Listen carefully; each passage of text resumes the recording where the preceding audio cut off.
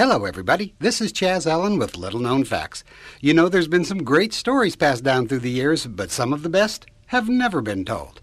Now, I'll be back in just a minute with one that just might surprise you. Physical intimacy issues and ED for men are getting a lot of attention these days, and there are some fine products on the market that address this situation. But up until now, the only ones that really work are available only through a physician and on a prescription basis at a very high cost.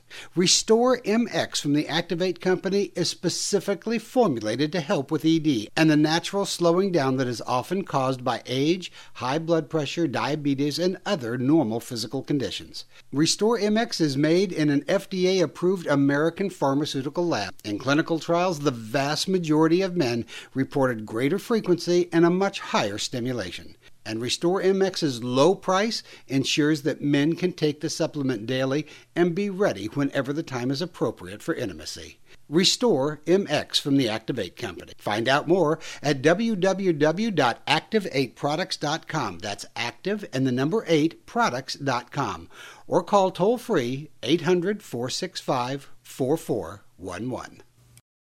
Charlie certainly wasn't too happy about this. Every time that blasted train arrived in town, people just poured off it. People with their families, their clothes, their livestock, and their sacks of seed. Settlers, sodbusters, squatters. Oh, he didn't mind people getting a shot at a better life. After all, that's why he moved up from Texas to begin with.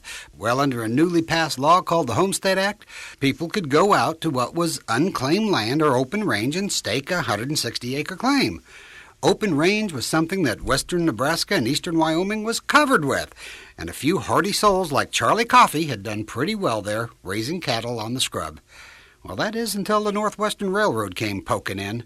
At first, the railroad established a line to carry cattle back east to the market, but it just took a short time for those smart railroad executives to figure out that those same trains could carry people back the other way, and the best customer for going west would be the people who wanted to stake a claim to some free land.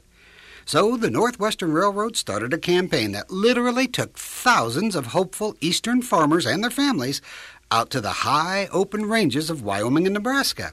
But of course, there was a problem. Notice I said high open ranges, and they were. Many places 2,000 feet above the Mesa Verde, where the land was dry, cold, and not very hospitable, especially to farmers. That land was just not going to grow the kind of crops that eastern farmers brought out with them.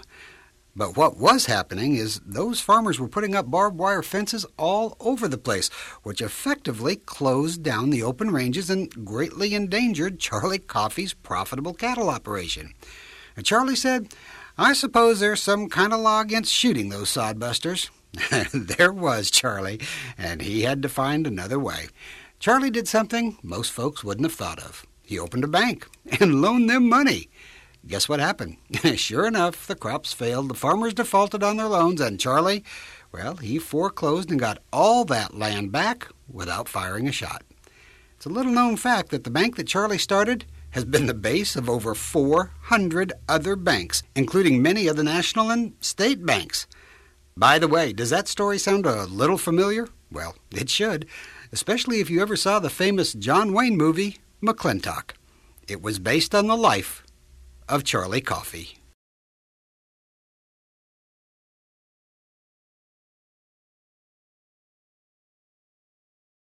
This is Chaz Allen asking you to join me again tomorrow for another Little Known Fact, or anytime at our website, www.littleknownfactshow.com.